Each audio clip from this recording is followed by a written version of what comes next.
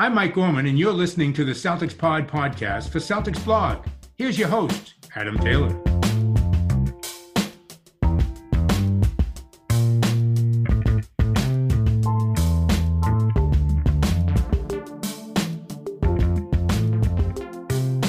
What's going on, everybody? Happy Monday. We're recording before the Timberwolves game, obviously, because it'll be like 3 a.m. by the time the game's over, and for me, and I don't want to do that. As usual, I'm joined by my homie, my compadre, my co-host in crime, Mr. Will Weir, and we have a special guest. So we're not going to talk about the Timberwolves game because to do that, we'd need to see into the future. So what we are going to do is talk about the upcoming Toronto's Raptors game on Tuesday, which means we need to bring in somebody that knows the Raptors better than what we do. So I've reached out to a good friend we used to kind of kick it on Green Room back in the day when it was still Locker Room. Oh yeah, Esperahini. Did I pronounce that right? Absolutely, you did, man. Yeah. He's from the Score, formerly of Raptors Republic. Man, what's going on, bro? No, I'm good, man. Appreciate you guys having me on. I'm excited to talk about the Celtics because they have been one of the more interesting teams of the year, from the ups and downs that they've dealt with to, becoming a contender now. So it's fun to talk to two guys who know their stuff, right? Yeah, man, we're happy to have you here, and I want to clean something up real quick because Adam's got UK brain sometimes when it comes to scheduling. The game is Monday, not Tuesday, just to make sure. And I think it'll be Tuesday your time, but I wanted to go ahead and just get that off the top here, so we're not confusing people. So I click onto that's the problem, right? It's not even UK brain. Like if I go and type in Celtics schedule, it will tell me what time the game is or the day, and it'll automatically convert. Yeah, so I'm like, yo, when do we play the Raptors? Tuesday. And then it won't be until tomorrow when I'm working out my workload for the day. And then I'm like, hold on, we play today, not tomorrow. And then I have to backtrack a few things. So I do appreciate it. So it's a back-to-back. We got you, man. I will say, man, I commend you for being an overseas NBA fan and reporter and coverer of the game, because when I was out there, it was tough to be watching constantly. And, 2, 3 a.m. at night, 12 o'clock at night, you're there, you're trying to catch the games live. It's tough, man. That's a tough schedule to work at. Yeah, so I've kind of accepted that catching games live and having a family isn't ideal. So I've got my little routine down. I mean, everybody listening knows I kind of turn my notifications off. I don't check. So from when I go to bed, I try not to. Now, sometimes I fall victim to this.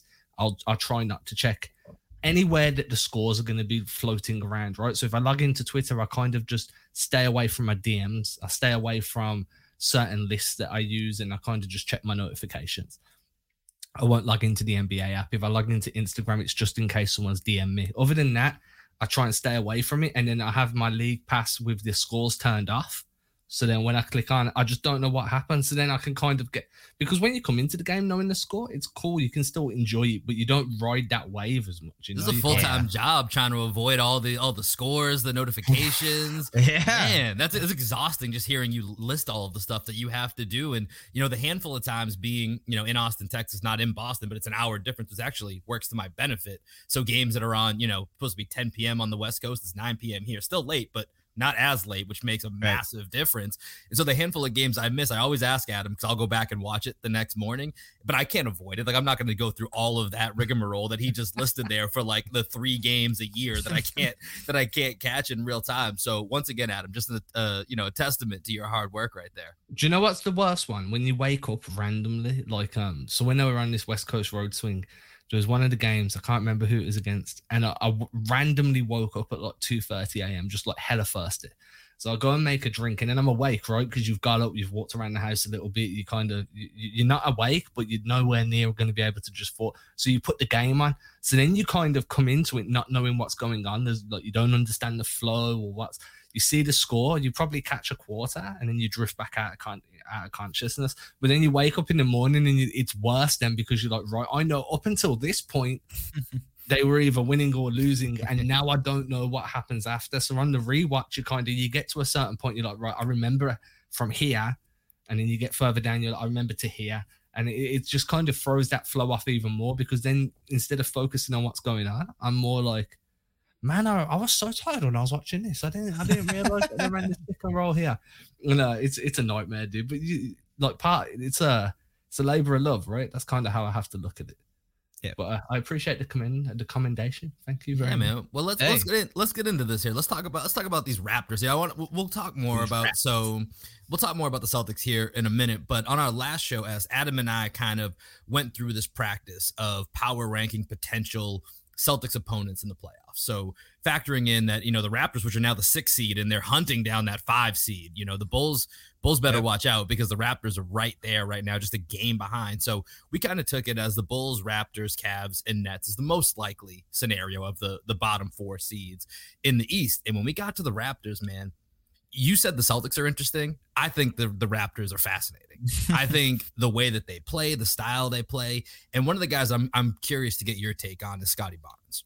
So we have a third member of our team here that's usually with us, and actually he's been keyed in on Scotty Barnes and the Raptors all year. Literally from the first preseason game, he came on the show with myself and Adam, and was said immediately from a preseason game watching Scotty Barnes that he is year 2 Giannis and his floor is Sean Marion. Verbatim. That was this man's take. Shout out to our guy Greg. That was his take. And listen, Scotty Barnes is going to finish at minimum top 3 in the Rookie of the Year voting. He's been fantastic. Give us, as someone that's been watching him all season up close, give us your takes on Scotty Barnes and what you've seen from him. Man, I guess first off, I would say you are absolutely right. The Raptors are one of the more interesting teams this season, just because they are confusing as hell. They are one of the most unorthodox teams to watch in the NBA, just because they don't have a conventional rim protector. They have all these guys who can do a little bit of everything, right? Space out the floor, dribble, shoot, ball handle. Like they can do pretty much everything throughout all 5 positions on the court at the same time. So it provides a lot of versatility, but at the same time, it provides a certain level of redundancy that makes you question, like, all right, what's going on here? Like, what's the end goal? Like, what's the end vision?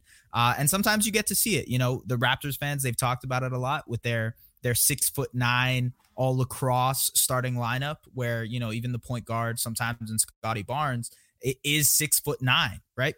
So it's interesting in the sense that they're just unconventional. They don't play basketball the same way. If you watch them, they are one of the best offensive rebounding teams in the NBA. It sometimes looks like they are playing a different sport. Genuinely, it looks like they are trying to throw the ball at the backboard and hopefully corral it and go up with it. That's one of their sources of offense. And a guy who is incredible at that is Scotty Barnes. He has found this way to be this magnet on the glass. He just knows, he has a knack for it. I'm not going to say it's like Rodman-esque, but he just boop, boop, boop, boop. You've seen that clip, right? From The Last Dance, right? You guys know what I'm talking about. He just has an incredible knack for rebounding, and it's kind of shown up here out of nowhere. I didn't expect him to be this good of an offensive rebounder. That's one of the interesting parts of him in general. But Scotty, man, he kind of fits the bill of that unorthodox style that the Raptors play, because he is also a very unorthodox player. Like, he doesn't really fit into any mold. There's no real comp that you can give him. If I had to, I would say the ideal ceiling is like a blend of Jokic and Giannis in some form, where you can attack the rim, you can make plays from a standstill position, you're able to dribble the ball as if you're some 6'9" Magic Johnson type point guard. And also, you're able to defend on the other side of the court. So it's interesting. His ceiling is so incredibly high that I have no idea what kind of player he'll end up being, but there's no doubt in my mind that he'll be a superstar. Like, there's no question at this point that, from what we've seen over the past whatever games, he's going to be different in a couple of years. And when you're talking about the unorthodox stuff, like, that feels to me like that's just Nick Nurse's coaching style in a nutshell, right? Like, this dude he will do whatever he needs to do to get his team wins. And if that means playing in a way where nobody understands what's going on for like 40 minutes of the game, then that's fine. If it's working, it's working, right? With Scotty Barnes, I mean, I wish I'd seen more of him this year. I've probably seen like maybe 6 games at most. So I don't feel nowhere near qualified enough to kind of have an opinion. Yeah. Obviously, I can regurgitate things, but it's not the same. What would you say, like, his biggest area of weaknesses right now? We're talking, is he solid on defense? Is his floor space? Is his shooting not that great? Decision making? Where's he Where's that one thing that he really needs to tune up? Yeah, I would say it's his defense. Coming into the league, there was this idea that, he already had the defensive side of the ball, figured out. He had the playmaking, the fast break transition style that he likes to play. He had that figured out. But actually, it's kind of been the opposite. The offense has flourished, it's blossomed, but the defensive side of the ball is a place where he struggled. He tends to play way too aggressive up on guards. He thinks that he's kind of like that slap the floor and try to guard every single March Madness. The Duke guy. Yeah. He's not a Duke guy, but I know what you're saying. But he has that sense to him. Yeah, he has that sense to him. So he thinks he's going to be able to guard the quickest, the fastest player, up to chest to chest. And it just sometimes some of that attitude is not going to work out. He has to end up being a smarter defender, just to kind of have that poise and understanding of what's going to happen on the court. The scheme is something that he has to adjust to. But I've said this, and I have a video coming out actually on Friday making the pitch that he is the rookie of the year. So, yes, I actually do think that there is a pretty good argument for him being the rookie of the year because of the fact that he is, in my opinion, the most well-rounded rookie so far this year. Even the offensive side, where he has shined and shattered expectations, he has carried a lot of what the Raptors have had to do with Fred VanVleet missing time and Pascal Siakam missing time, that he's arguably been their most consistent player. And then on the defensive side of the ball, while he still has his mistakes, his lapses, the things that we always expect from rookies, he still shows these flashes that make you say, hey, this guy will end up being a very, very good defender in a couple of years' time. So I think the one weakness I would point out is the fact that he's probably a little bit too aggressive on ball when it comes to defense. So you mentioned earlier that this Raptors team is exciting, but they're also confusing, right? Yeah. So as we were getting set to record with you, I've been seeing the Raptors rise. They've been one of the hotter teams in the league, and I was checking in them. I watched their game against the Cavs the other night. And, I think their lineup versatility and the uniqueness in the ways in which Nick Nurse uses their lineups is part of what makes them really hard to game plan for. And so I tried to look into, all right, what's their best 5-man lineup? Who are the Raptors' best 5 players? When it comes down to, all right, we need our best guys out there.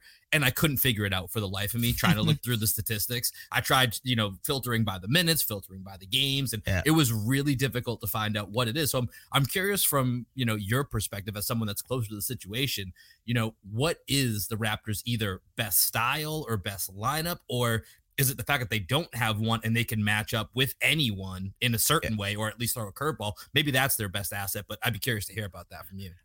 I actually think what the Raptors do is that they force you to play their style. And their style is they want to induce chaos on defense. They know that they don't have a conventional rim protector to be able to funnel to the rim, right? So they can't funnel anybody in and hope that some guy is going to be blocking and protecting the shots like a Gobert, like a Mobley, like a Jared Allen, like a Bam. They don't have that type of guy.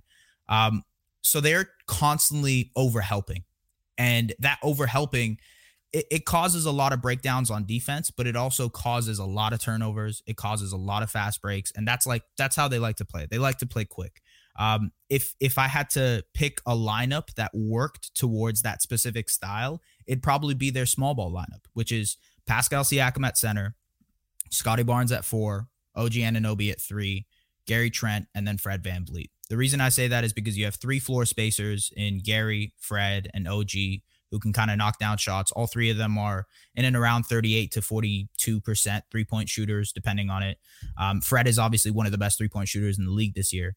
And then you have pretty much defensive versatility all throughout, kind of like the Celtics in the sense that all guys can switch, all guys can match up and kind of, if a pick and roll is coming, they're going to switch that screen or maybe even try to hedge over or hedge and recover, or actually maybe they'll even send a double and try to get it out of someone's hands and then quickly try to X out whatever shooter is in the corner.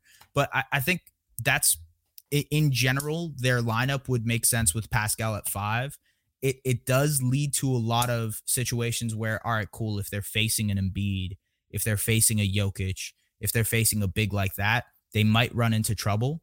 But they're so over aggressive on defense, to a fault sometimes, that they can cause turnovers and get running against pretty much any team. And that's what they're going to try to do in the playoffs as well, I think, especially against you guys. So I've been looking at your guys' kind of like shot profile, where the majority of your shots are coming from, and then looking at the success of those shots.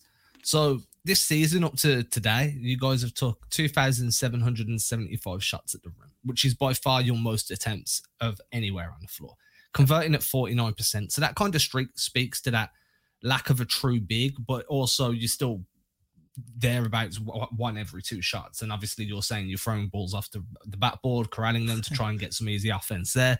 Makes perfect sense. When it comes to like the 3-point line, it seems that you guys are very heavy on the wings, right? So you've took 785 shots on the left wing, 692 shots on the right, 32% on the left, 33% on the right. Yeah. And so what my kind of concern is when you guys come up against a team like Boston is they're going to do, if you watch the game that they played against Utah, they did everything possible to get Utah away from the free. Everything possible. It really was to get them off the 3-point line because Utah live or die by the free. So I feel like in a series between, and I'll kind of premise this by saying on the last episode we did, I did say that I'd feel like the Raptors would have the coaching advantage because it's Nick Nurse and he's got that championship experience and he's just been around the game longer and he's kind of this.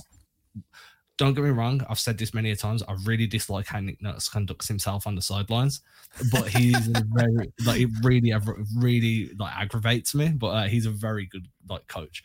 But like, so my question is, if Boston found a way to take away those shots around the rim with their double big lineup of Al and Rob, and then sliding in Grant Williams, Daniel Tice, where does Toronto's offense come from at that point? Because you've got Fred VanVleet, I get that, and then you've got Trent Jr. who's back. He's back now, right? Because he's been out for a hot minute. Well, he's out now, but he's back and forth. He's kind of day to day every day. But outside of that, I'm not sure where your 3-point shooting comes from because if I'm looking, I've kind of pulled up where you guys are in terms of accuracy from free, and you've got Siakam, he's 38%, but he's only taken 190 attempts this year. Yeah. You know what I mean? It's the set. VanVleet's a bit different. VanVleet's at like what 560. He shoots like 10 a game. Yeah. It's 10 I didn't realize it was that high. I'm looking at the same stat right now. But like Norman Powell right now would be exactly what you guys would need going into the playoffs. It just feels like it's a very one-dimensional offense, and I'm wondering if you can kind of put me straight there.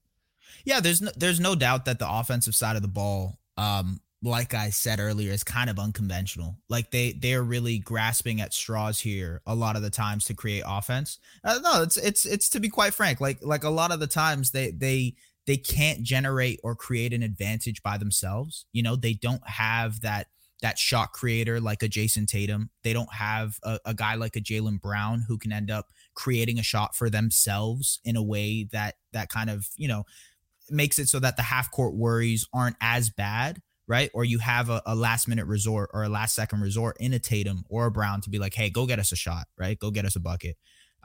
With the Raptors, they do have advantage creators, but you're right. They rely heavily on their release valve guys, which are Gary Trent, OG Anunoby, and then to a certain extent, Fred VanVleet, unless he's on ball. I think the main guy, the Norman Powell, so to speak, in this situation would be OG. Actually, he's shot 40% from three over the last 3 seasons, I believe. He's a knockdown shooter, and over the past couple of games since he's returned from injury, he's actually done exactly that. There's draw and kick situations, whether it's Pascal who draws help and then he kicks out, corner 3 for OG, and it's money every single time. So I think that's going to be a key aspect. It's Pascal actually that is going to be the main question here. And look, I'm sure you guys know Pascal has been a very, very heated topic of discussion between Raptors and Celtics fans because of what happened at the bubble. So it's something that a lot of Raptors fans kind of like have marked out on the calendar, because even if the Raptors and Celtics end up facing off in the playoffs, they want Pascal to have his, how should we call it, redemption, win or loss. They want him to have that series and be like, all right, cool, he actually showed out in this series and did his thing. I think he's more equipped and well prepared this time around compared to 2 years ago, because he's become so much better as a playmaker. He knows how to manipulate defenses. He knows how to, kind of notice the help and see what's coming and say, all right, cool. If the help is coming from this side, I got the weak side, I'm going to kick it out to them, et cetera, et cetera. Like he's dissecting plays and he's kind of probing a lot more. I think that's the biggest question, or I guess, solution for the Raptors offense, in the sense that it kind of all relies on Siakam and what he can create. That's a great segue. I'm glad you brought it up. This is something I definitely wanted to touch on because, to your point, right or wrong, that bubble series sticks out in the minds of Celtics fans, Raptors fans, and I mean, there's no way to beat around it. He was not very good in that series. Looked up the numbers he shot. I think it was 38% from the field and 12% from three. 15 points per game, but if that's the only thing, and I do this at times too, where you see something on a big stage and for better or worse, sometimes that leads you to irrationally believe in somebody or to, kind of take away from that player, even though they've evolved. And that's what I've seen this year when I watch Siakam, especially as you were talking about, him as that kind of that point guard P type role, where he's the one handling. And I think it makes actually Fred VanVleet that much more dynamic when he's off ball, because if he's 100%. The one getting it to catch, shoot, make a decision, that's your secondary creator. Like that's a whole new wrinkle. And then when you add in, if you have OG and you have, Gary Trent in there to kind of space it, that's just a whole different dynamic. So, I'm curious to know, like, because I started seeing this and I don't know when it started. When did, Pascal kind of taking over some of the main ball handling duties start? And do you think that's probably the best tool that they have to maybe, create an upset in the first round, is utilizing that weapon of Pascal Siakam on the point and maybe rolling with Fred VanVleet off ball? No question. There's no question. You're right on the money. Ding, ding, ding. Like it's AEW. 100%. Like love me some AEW. But no, you're right. I mean, look, the idea has always been, I love the fact that over the first month and a half with Pascal out, they kind of gave the reps to Fred VanVleet to become more of a pick and roll initiator. He was becoming better as a ball handler, as a primary ball handler, as a primary creator for them. But at the same time, it always made more sense for him to be off ball. And you don't have that point guard. You don't have that prototypical point guard to create for you. So Pascal has kind of slipped in here and been that guy. And he's thrived in that situation. I'd say within the first, month or so of him returning from injury, which I believe it was about mid-November where he came in, mid-December is when we really started to see Point Pascal take over. And it was just because it made more sense. One of the Raptors' go-to plays, and I'm not sure if I'm just giving away the playbook here. Sorry, Nick Nurse. But like one of their go-to plays in the clutch is an inverted pick and roll with Pascal and Fred VanVleet, where Fred is screening, for Pascal. And then he kind of slips the screen and it's a wide open three for Fred almost every time. They beat Washington twice this season because of that exact same play. So I think the main thing here with Pascal is they've learned how to play with him as their primary guy. And it's interesting because I actually think Scotty, who has an overlap of a lot of skills with Pascal, he's kind of learned to take on that role as well as a primary initiator. So now you have two guys who can kind of create advantages for other players. And now it's kind of like a double-edged sword, right? I'm using that acronym, right? Yeah. Or that idiom, whatever it is. You got it. Yeah. You got it. Yeah. You're using that essentially to attack a defense. I think that's what makes it so much more challenging now for teams that are trying to game plan for the Raptors, is that you not only have Pascal that's trying to, dribble it down your throat and drive the ball to create an advantage for one of their shooters, but now you have Scotty trying to do the exact same thing. So it's kind of double the trouble there. So that's exactly what Boston have been trying to do with Tatum and Brown. What they've kind of done recently, and I'm very happy because it makes me feel like I was on the money for over a year, was they've pivoted Brown to more of an off-ball play finisher role. And that's working exceptionally well because Brown's just so explosive and so dynamic off-ball. But I can see why teams love having these two wings that can both create, initiate, and self-create. One of the things we spoke about in the last episode where we were discussing the difficulties of coming up against Toronto in the playoffs, because, one game towards the end of the season, so it's cool and that, but we're interested in what's going to transpire over a 7-game series. Yep. We went through a little exercise where we tried to find out who had the advantage position by position over the top 6 position, like, your 1 through 5 and then your 6 man. So I'm going to read out some names. I'll read out Boston's starting 5 and then their 6 man. I'll let you read out Toronto's starting 5 and 6 man, and then you tell us who you think has the advantage in each position. Okay, it's good that you're going first because depending on what your starting lineup is, the Raptors starting lineup would be completely different. So this is why I'm not telling you who the Raptors starting five are. Yeah, and that's where we ran into trouble. So yeah, this is why we had to bring you in. We got to go to the bullpen here. I got you. So the usual starting five is Marcus Smart at the 1, Jaylen Brown at the 2, Jason Tatum at the 3, Al Horford at the 4, Rob Williams at the 5, Derek White is your 6th man. Right. Yeah, they'd probably throw in so they wouldn't go with their small ball lineup. They wouldn't throw Pascal at 5 there just because they'd be giving up their main advantage of offensive rebounding. I'd imagine they'd probably start Khem Birch.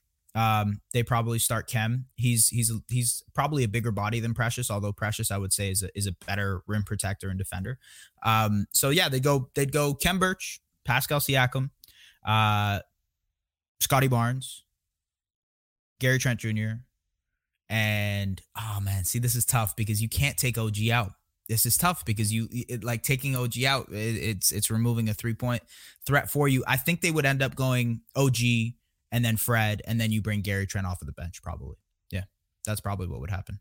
If that would give us a Fred VanVleet versus Marcus Smart matchup. And now we had Fred VanVleet winning that matchup in a 1v1.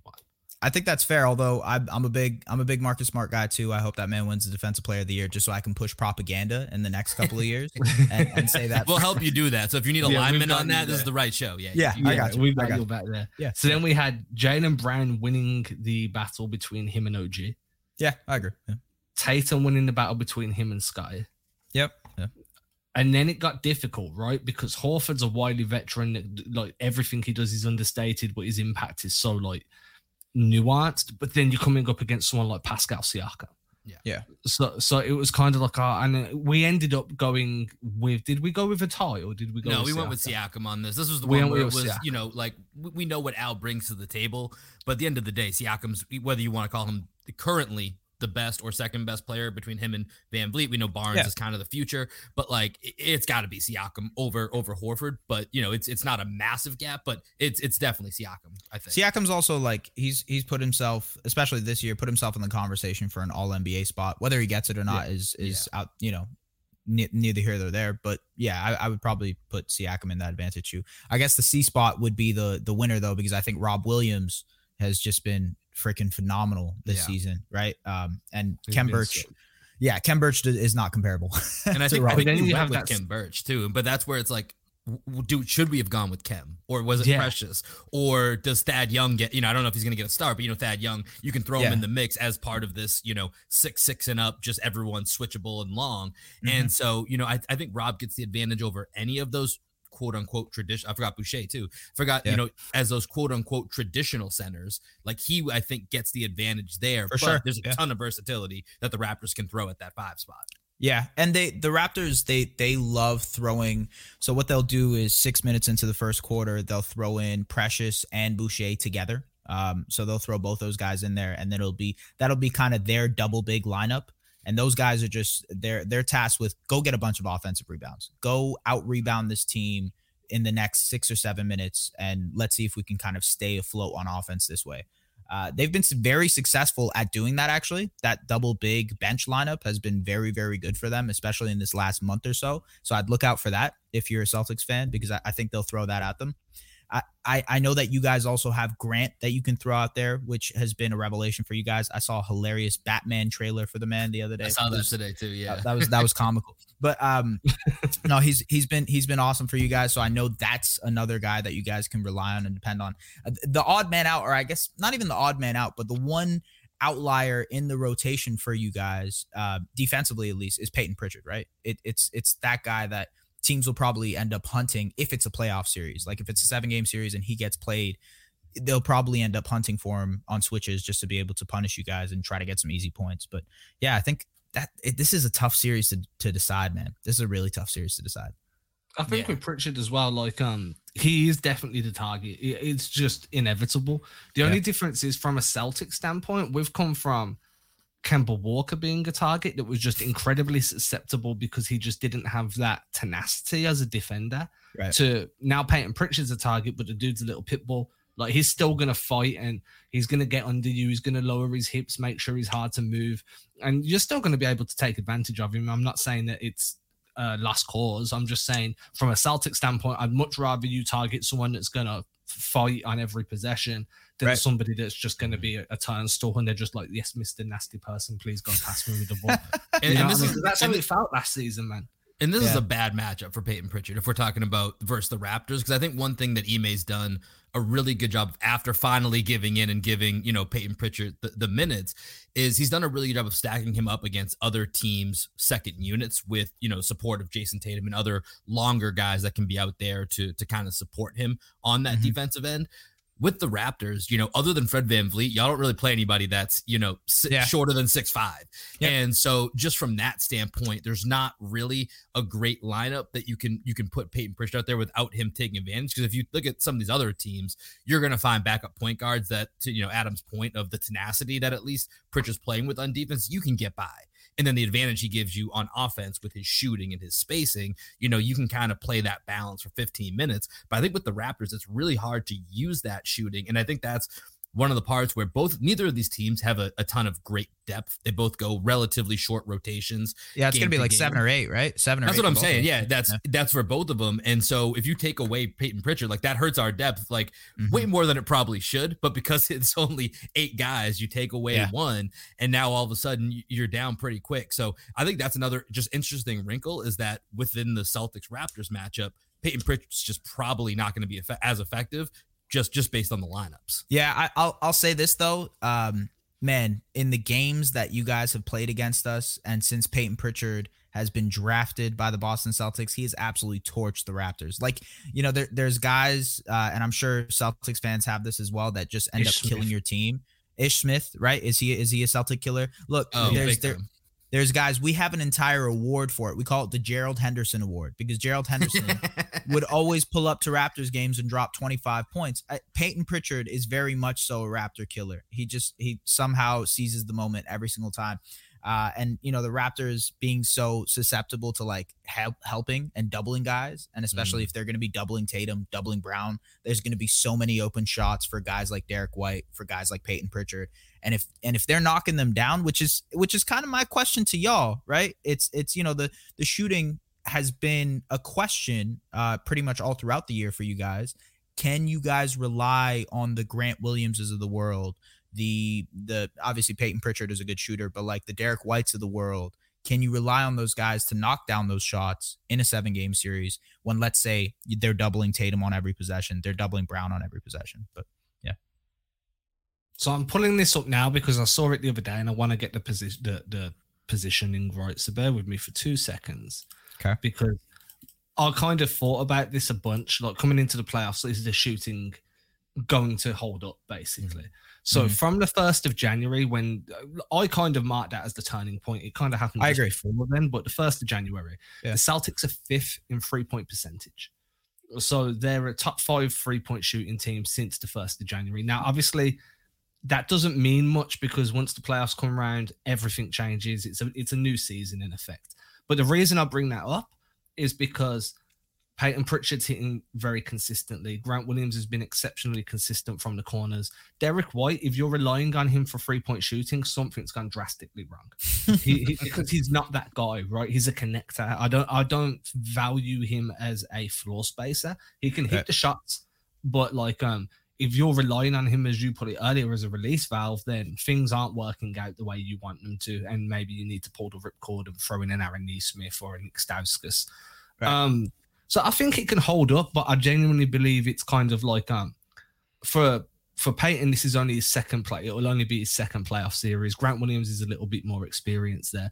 I genuinely think it's about how these guys handle the intensity, the difference in playoff basketball. And then when you're talking about a team like the Raptors that are so long, and one of the words I like to use to describe you guys is disruptive. I feel like you just disrupt every pass, you disrupt every drive. So coming up against a team that's incredibly disruptive, that can close out rapidly due to that length and alter shot trajectories from 3 or 4 feet away from the shooter, that adaptation is going to be what I'm going to be interested to see if that playoff series did come to fruition. How do you feel about it, Will? Yeah, I mean, I think the question of will the Celtics shooting hold up? I mean, I think that's every team that plays against the Celtics is kind of wondering, because they're going to, as we've seen, force the ball out of Tatum's hands, and that's a big reason the Celtics are actually climbing the 3-point percentages is because Jason Tatum is just shooting the ball better. He was shooting the ball at roughly 31% from three for most of the year, and now he's climbed back up. I think last I checked, he's somewhere around 35%. His career average is about 37, 38. So you think usually a guy of his caliber is having a quote unquote bad year shooting. If you're a 38% shooter, that's usually about 35%. He was at 31 and he's having an all NBA season for everything else that he's done. And obviously, he's turned that around. So that's a big factor within this. And, I the key guy within all of this, to Adam's point, Derek White obviously coming back to somewhere in the vicinity, like just somewhere in the vicinity of his normal average would be nice. And I think that would help. But I think for me, the real key factor is Al Horford. And, Al was a guy that when he came in, we talked earlier about what's the Raptors' best lineup. The best lineup in all of basketball this season, 5-man lineup by far, net rating wise, has been the Celtics starting lineup. Yep. And that really started to take off from the offensive side. The defensive side has kind of held up throughout for the most part. The offensive side started to take off when, like I said, Tatum's shooting started coming around and Al Horford's shooting started coming around. When he left OKC and when they had to bench him because him and Shea were giving them, too low of draft odds, like he was shooting 36%. And that's where he had kind of been somewhere in that 34, 35, 36%, just like Jason Tatum. He was sub 30. He was right around 29% for most of the year. And I forget when it has started, but from about mid-January till now, he's closer to that 36% range. So I think Al Horford, to the point of us talking about him versus Siakam, whatever, earlier, Horford's going to be a major swing guy when it comes to that offense because he's going to be in that game, with these short rotations like we're talking about. He's going to be in those games 30, 32 minutes. He's going to have to push it a little bit. So he's going to be the one, I think, for me, that has to be the main guy knocking down shots. The reason I ask, my fault. Go ahead. No, that's fine, man. I was just going to say, it made no difference. Go ahead, man. Yeah. Excellent point, Adam. Excellent point. Great podcasting. You are welcome. Expert show here. The reason I ask is because the Raptors offense, and you're right, they are disruptors, but they are very conducive to allowing a lot of 3-point shots. They just let teams shoot a lot of threes. And it's because what they do is they don't have a typical rim protector. So they end up digging, they end up pinching on a lot of drives. And it ends up being, all right, cool, kick out. Let's see if someone else can hit this shot. So I think more than any other playoff series, a Raptors-Celtics playoff series would be predicated on, all right, cool, can the Celtics hit their shots? Can the Raptors hit their shots? Because neither team is very good at finishing at the rim. I think the numbers all year have kind of shown that. They're not necessarily – either team is – I believe – hold on, let me double check. I have this right here. Both teams are, in terms of accuracy – let's go to cleaning the glass. Good old cleaning the glass. So Toronto is 26 in terms of rim accuracy, and Boston is, they've bumped up a little bit. I'm sorry, I'm looking at frequency here. There we go. Yeah, so they're actually right beside each other, 24th and 25th in rim frequency. So they just don't get to the rim at all, really. And I know a lot of that is going to be for you guys. How Robert Williams impacts the game, in terms of the pick and roll. Is he going to be that rim runner for you guys? Lob threat. That's going to be a huge aspect in terms of defending you guys. But the other aspect is, can anybody, hit those shots when we're pinching on drives, when we're digging in on things? That's going to be the main question for both teams. That's why I asked if the shooting is something you guys believe in going forward. But yeah.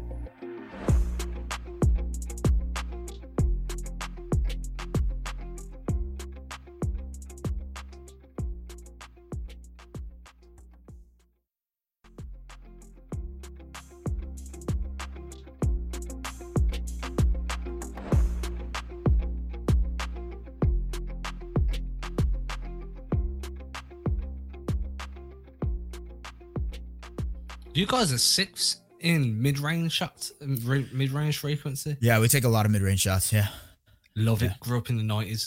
Love it. I'm all in on the midi. Give me more. And then for it's because of Gary Trent Jr. and it's because of Scotty Barnes. Those two players take a lot of mid-range, short mid-range. Pull up. They take those shots a lot. Gary was hitting them at an astronomical rate at the start of the season. He's kind of slowed down towards the towards the tail end here. Mm-hmm. That's going to be a huge part too, man. If they can get him coming off of DHOs, if they can get him coming off of like pin downs on the corners and get him like in a position to pull up in the mid range, maybe that's another source of offense for them. But it's huge question mark at this point. How much of an X factor or a swing guy is Gary Trent Jr.? Because I feel like some nights, obviously he's had a couple 40-point games this season, but then other nights I either watch or I check in on the box score and you see at times, just very little activity or very, ineffective frequency. No, you're right. So I'm curious to know how big of a swing is that for y'all when you look at potential postseason success? He's a microwave guy, man. So it really just depends on if he's feeling it. If he is hitting and he is like, hitting his shots, he is with the best of them. I mean, if you look at his mid-range attempts, his pull-up attempts, he's literally on par with Kevin Durant and Zach LaVine and Chris Middleton. Like those are the guys he's kind of competing against in terms of pull-up jumpers. But at the same time, he has these stretches where he can't hit a shot, at all, right? So it really is like he's just a microwave scorer. It depends if he's on or off. If he's on, you have this other guy that can act as a release valve, another guy who can act as like a tertiary option on offense. But if he's off, you're kind of limited, especially in terms of shooting and spacing. And that's why OG is so important because, if Gary isn't hitting, then you have another guy who's at least at a 40% clip that can hit it. The only other question I've got, and then I'm going to let you ask us some questions because I know you said you got some things you want to ask about the Celtics. Then we'll let you out of here. Promise we'll let you go. Sure. I'm not going to keep you prisoner. What do you guys switch a bunch, or are you very much? Do you run more zone? Like, what's your kind of defensive identity there? Yeah, I mean, it depends. They don't run a lot of zone, to be honest with you. Actually, the question that I had was regarding the zone and how much you guys run it, because the Raptors do not do well against the zone at all. Neither do Boston. Neither do Boston, right? Yeah. See, we don't run a ton of zone either. I can't really. Even you just saying that, I'm trying to picture us running zone, and I don't want to say we haven't run it all year, but very, very little.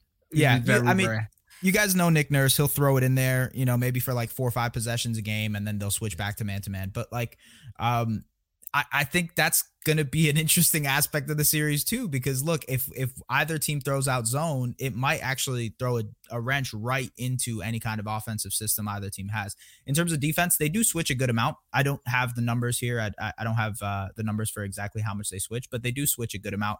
They're not the team that's playing their traditional drop coverage at any point in time.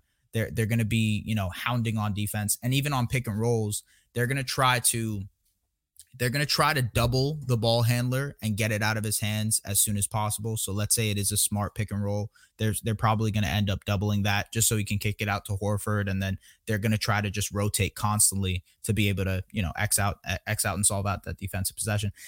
That's essentially the way the Raptors play, man. It's like they want you to play quick on offense. They want to speed you up. They essentially want you to like react and try to make things happen quickly and on a dime, because they want you to mess up. Essentially, they want you to have some kind of bad pass, a bad turnover, kind of an oversight on offense, and then it's transition, you're out and running. That's their goal, essentially. And if they can do that against you, no matter what kind of defense, whether it's that zone defense they want to throw out there, which they do, they're not a high frequency zone defense. They don't use it that often, but if they have to against the team, it's been pretty successful. Which is why I'm curious if it'll work against the Celtics now. But hey, Nick Nurse is not afraid to throw out defenses. I think he's the first NBA coach I've ever seen when y'all busted out the box and one. Yeah. Kemba. Yeah. Like, I thought back to my like CYO basketball days when there's just that one kid who, you're all 12, but he seems like he's 16. And it's like, all right, well, let's just guard him. And we don't care about the rest of the team. Like, that was fascinating to me. I was like, I had to like watch a few possessions to be like, are my eyes seeing what I think I'm seeing? Right now, we're looking at a box and one in an NBA playoff game. So, you know, I know Nick Nurse is going to have some tricks in his bags, but I'm curious to know what questions you have for us. I didn't know that this was coming, so now I'm excited. So, I mean, I kind of, to be honest with you, I kind of interlaced them throughout. I wanted to ask you guys about the rim frequency, if that was something that you guys were kind of worried about. Obviously, the Raptors are also a team that doesn't really get to the rim. So I think, shooting is going to be the main factor here in a series between them. But are you guys, like, in terms of what you guys have seen over the past month for the Celtics, do you think there is a legitimate option to getting to the rim? Is there a source there for you guys to tap into if need be to finish at the rim, or even at least get to the rim? Was you passing it up to me? I was yeah, just passing it to you. I was passing it to you. It's like one being on, you know, when you're in the you watch the two players sit down for the press conference and they're nodding at each other like you did. And they're just like, now you grab it. Yeah, I think that one of the biggest things for the Celtics, if you watch them through the year, is they're getting downhill quite consistently, but their offensive game plan is get downhill, cause the collapse, kick out. And just and then, you know, swing it where it needs to go. So I think that if they needed to, they could alter that a little bit, that when you get downhill, maybe somebody's weak side cutting or coming off the baseline, where you can just do a little wrap around and get an easy finish. I think Tatum's finishing around the rim was quite questionable to start the year. That's changed a little bit now. One of the biggest weird kind of things I picked up on early in the season was the Celtics didn't really seem to be dunking much. It was very much finger rolls or layups. Do you remember me moaning about this, Will? Yeah, I mean, everyone besides Rob Williams. Yeah, that sounds about right. Yeah. I was very, very perplexed at why guys weren't going up strong to the rim. Yeah. As the seasons wore on, you know, Jason's going up strong. Jalen's going up strong. We've even had a few Marcus Smart dunk attempts over the last few months, which is rare. So I think they can get to the rim. I think if they need to, but I'm not sure how viable it is going to be as like your meat and potatoes of the offense. Do you know what I mean? Like I wouldn't want them to be relying on rim finishing, because outside of Robert Williams, these guys, if you're consistently asking them to finish at the rim, you're taking away so much of what they're good at and so much of that creation that we spoke about.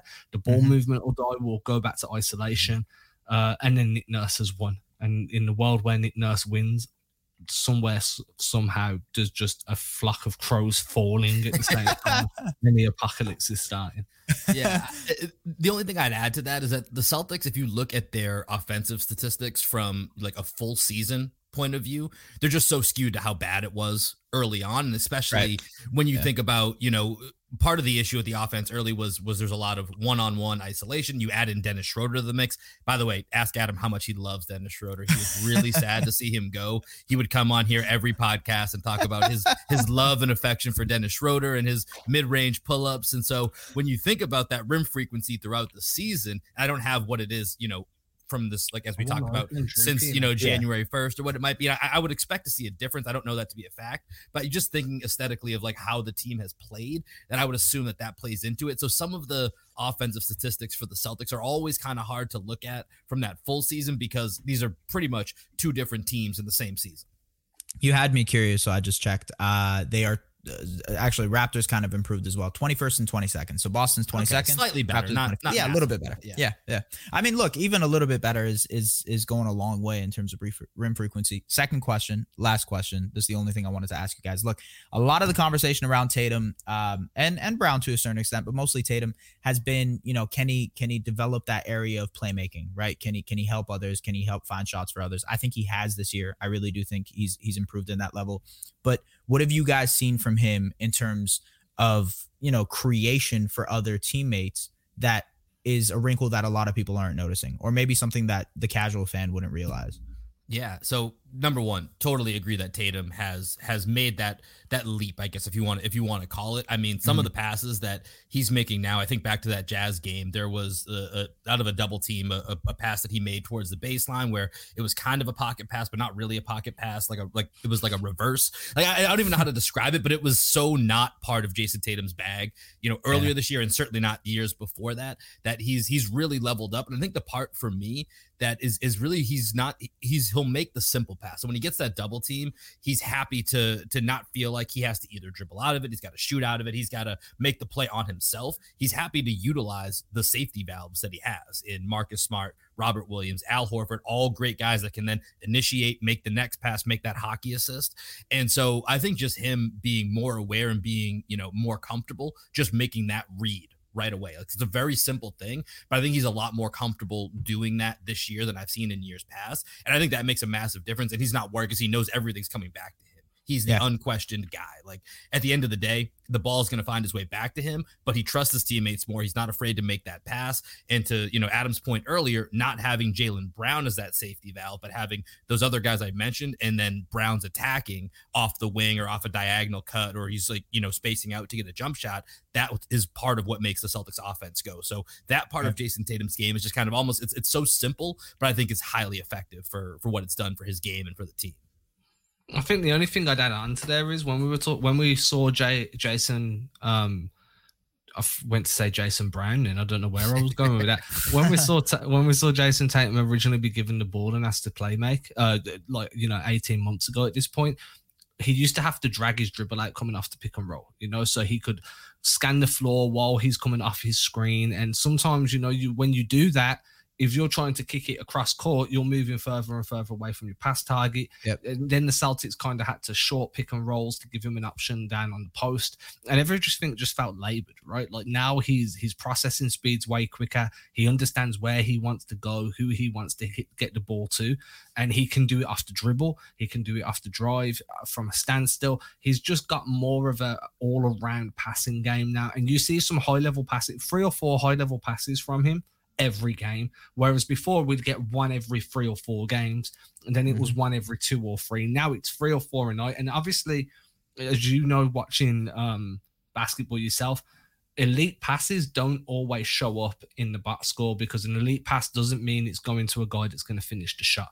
But he's definitely controlling the game more. I feel like since he's been able to create off the dribble a little bit more for himself, for others, and himself, he's controlling the pace, because he knows that teams are going to have to try and play at his speed. And that's kind of that, I like the word cerebral, that kind of cerebral approach has really started to elevate him as an on-ball guy more and more. And then obviously you have the scoring threat that teams have to try and take away as well. So I think the processing speed and the being able to create off the dribble are probably the 2 biggest areas of improvement for me. Yeah. It's funny, man, because like a lot of the things you guys are saying, I feel like I can apply to Pascal and the playmaking that he's developed, right? It's just interesting to see the parallels. I think obviously Tatum has taken off and become a superstar in his own right, but there were the conversations there, especially with them, being compared a lot in the earlier stages of their career. It's just cool to see them both be at their different paths of development, like being where they are. So that's all I wanted to ask y'all. Actually, I do have a final question. Yes, one more. This is just off rip, just a random thing. So look, a lot of Raptors fans are scared of a Celtics series, right? I'm one of those I'm one of those Raptors fans, I should say, or Raptors media members that is kind of skeptical, right? I don't see a route where a Celtics series goes in our favor, just because of the fact that, like, look, these are 2 teams that can get schemed out in very similar ways, and they have to. They're actually kind of like they're looking in the mirror to each other in a lot of ways with the way that they play. You're basically giving our podcast for that we did last episode. Yeah, when we talked about this. We were like, it's like looking in a mirror. He's validating us. Yeah. I feel good. You're right though. Like it is a lot like that. So I just don't see. I wouldn't pick the Raptors right now in a series against the Celtics, just because I think and to be honest, the main factor for me isn't Tatum, it isn't Brown, it isn't Derek White or Marcus Smart. It's Robert Williams. It's the fact that when all things fail, when the switching fails, when everything else ends up going to crap, you still have someone that can protect the rim and can protect the paint. And the Raptors right now do not have that. And I think that might end up being the X factor here if a series goes down. But yeah, that's I just wanted to. So let me ask you this, S, before we get you out of here. So who is the first round match? Because that was part of our whole premise of our podcast that we did earlier this week, was ranking, out of the potential opponents. And we all came away with the Cavs as the number 1 team we want to play. Bulls 2, Raptors nervous. We think we're going to win, but it's like you said, it's like looking in a mirror. And then nobody wants to play Kevin Durant and Kyrie in the first round. For y'all, you're on the other side of that. So you're probably going to play it's all so tight right now. No one knows where you're going to finish, who you're going to end up playing, but likely you'll play either the Celtics, the Heat, the Sixers, or the Bucks. Who is the team that y'all are looking at? Like, yeah, we might be able to make the second round if we get this matchup. See, this is tough because it's like, look, out of all the teams, I would like to avoid the Bucks. The Bucks are the one team that I feel like, despite the fact that the Raptors actually sweep the season series this year, the Bucks didn't beat them once. I still do not trust in a playoff setting for that to be the case.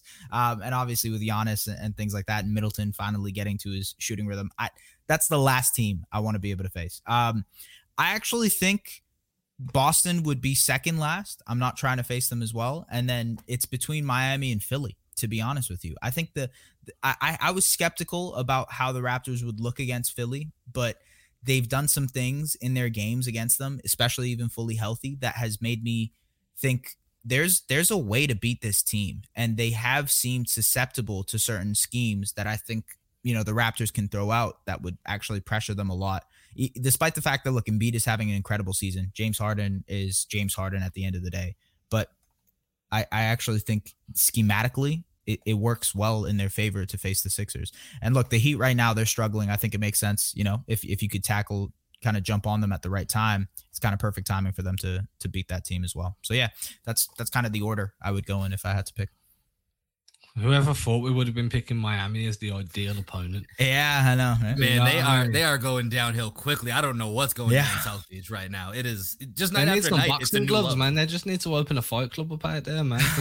Let Butler and Spo go out. Well, let Butler and Haslam go at it. Real quick, Butler versus Haslam. Who you guys got in that fight? Oh man, Butler's Haslam's like 40, right? I don't know. He's still got hands though. He's the OG. He's the OG. Old man strength. He's gonna I'm taking Haslam. I think I got Haslam. And he's also like 6'11". Yeah, I'm taking Haslam. I'm definitely he's got taking the reach as well, huh? I think Butler's the type he'll come in, no man, he'll get bob and weaving, get into the room. It's like, oh man, I feel like Haslam could absorb a few of those blows and still be like, yo, man, this ain't my first rodeo. Like, let's go. Hammer fists. Been there, done that. Yeah, exactly. Yeah. Exactly. I just want to end this by saying that Will's lying. I did not like Dennis Schroeder. Couldn't let it go. No. Earlier when I was like, it won't make a difference. And I was about to jump in and call you out and saying I love Dennis Schroeder then. But I've waited till now. I've been fair. I couldn't let S walk away thinking, Adam like Dennis Schroeder. I'm sure. I knew, man. I knew. Listen, it's very hard to like. Anyways, we'll skip on. Dennis Schroeder catching strays. Right, if you've enjoyed this show, then make sure you go give S some love. Follow him, share his stuff. S, where can everyone find you? You can find me at Twitter at Just S Barahini. You can check out my videos on the Scores YouTube channel. Recently did a video on the Celtics defense. Coming up with a video on Scotty Barnes and the Rookie of the Year race this Friday. So be on the lookout for that as well. And as usual, you can catch us again on Wednesday when we talk about more things related to the Boston Celtics, because that's what we love to do. Will be here. If you didn't realize, actually, sorry, Greg, we've left this to the very end. Greg's not with us today when he usually is because he's out in Boston at a wedding. We should have premised that instead of just not giving Greg any love at all. So well, we shouted him out with his, his Scotty Barnes hot take. How do you feel about that Scotty Barnes hot take? I actually don't mind it. I mean, look, I think it's a wild take. It is a wild take, but this is after a preseason game, by the way. It was one of the preseason games that he came on with this, so he's been on it from the start. So I got to give him that at least. Hey, props to him. I mean, it's a wild take, but like I told y'all, like the ceiling for what a Scotty is, like the absolute ceiling of what Scotty is like a morph of what Giannis and Jokic are, and that's an insane player. So that's a beautiful thing. That is a beautiful thing. All right, everybody. We'll catch you again on Wednesday. S, thank you for joining us, man. I really enjoyed it. Appreciate you guys, man. Thank you so much for having me. Ain't disrespecting you haters, I ain't sweating your opinion. Y'all been testing my patience, never did it for a check. I've been impressed with the famous, just rather be creative than stressing my wages. Ageless, every time I lay a verse down, one play at a time, keep it moving like a first down. And at the end of the day, I can say that I made this. MJ never made it to the majors, still he chased greatness. Expected that he might fail, and I might too. I might never get to pop champagne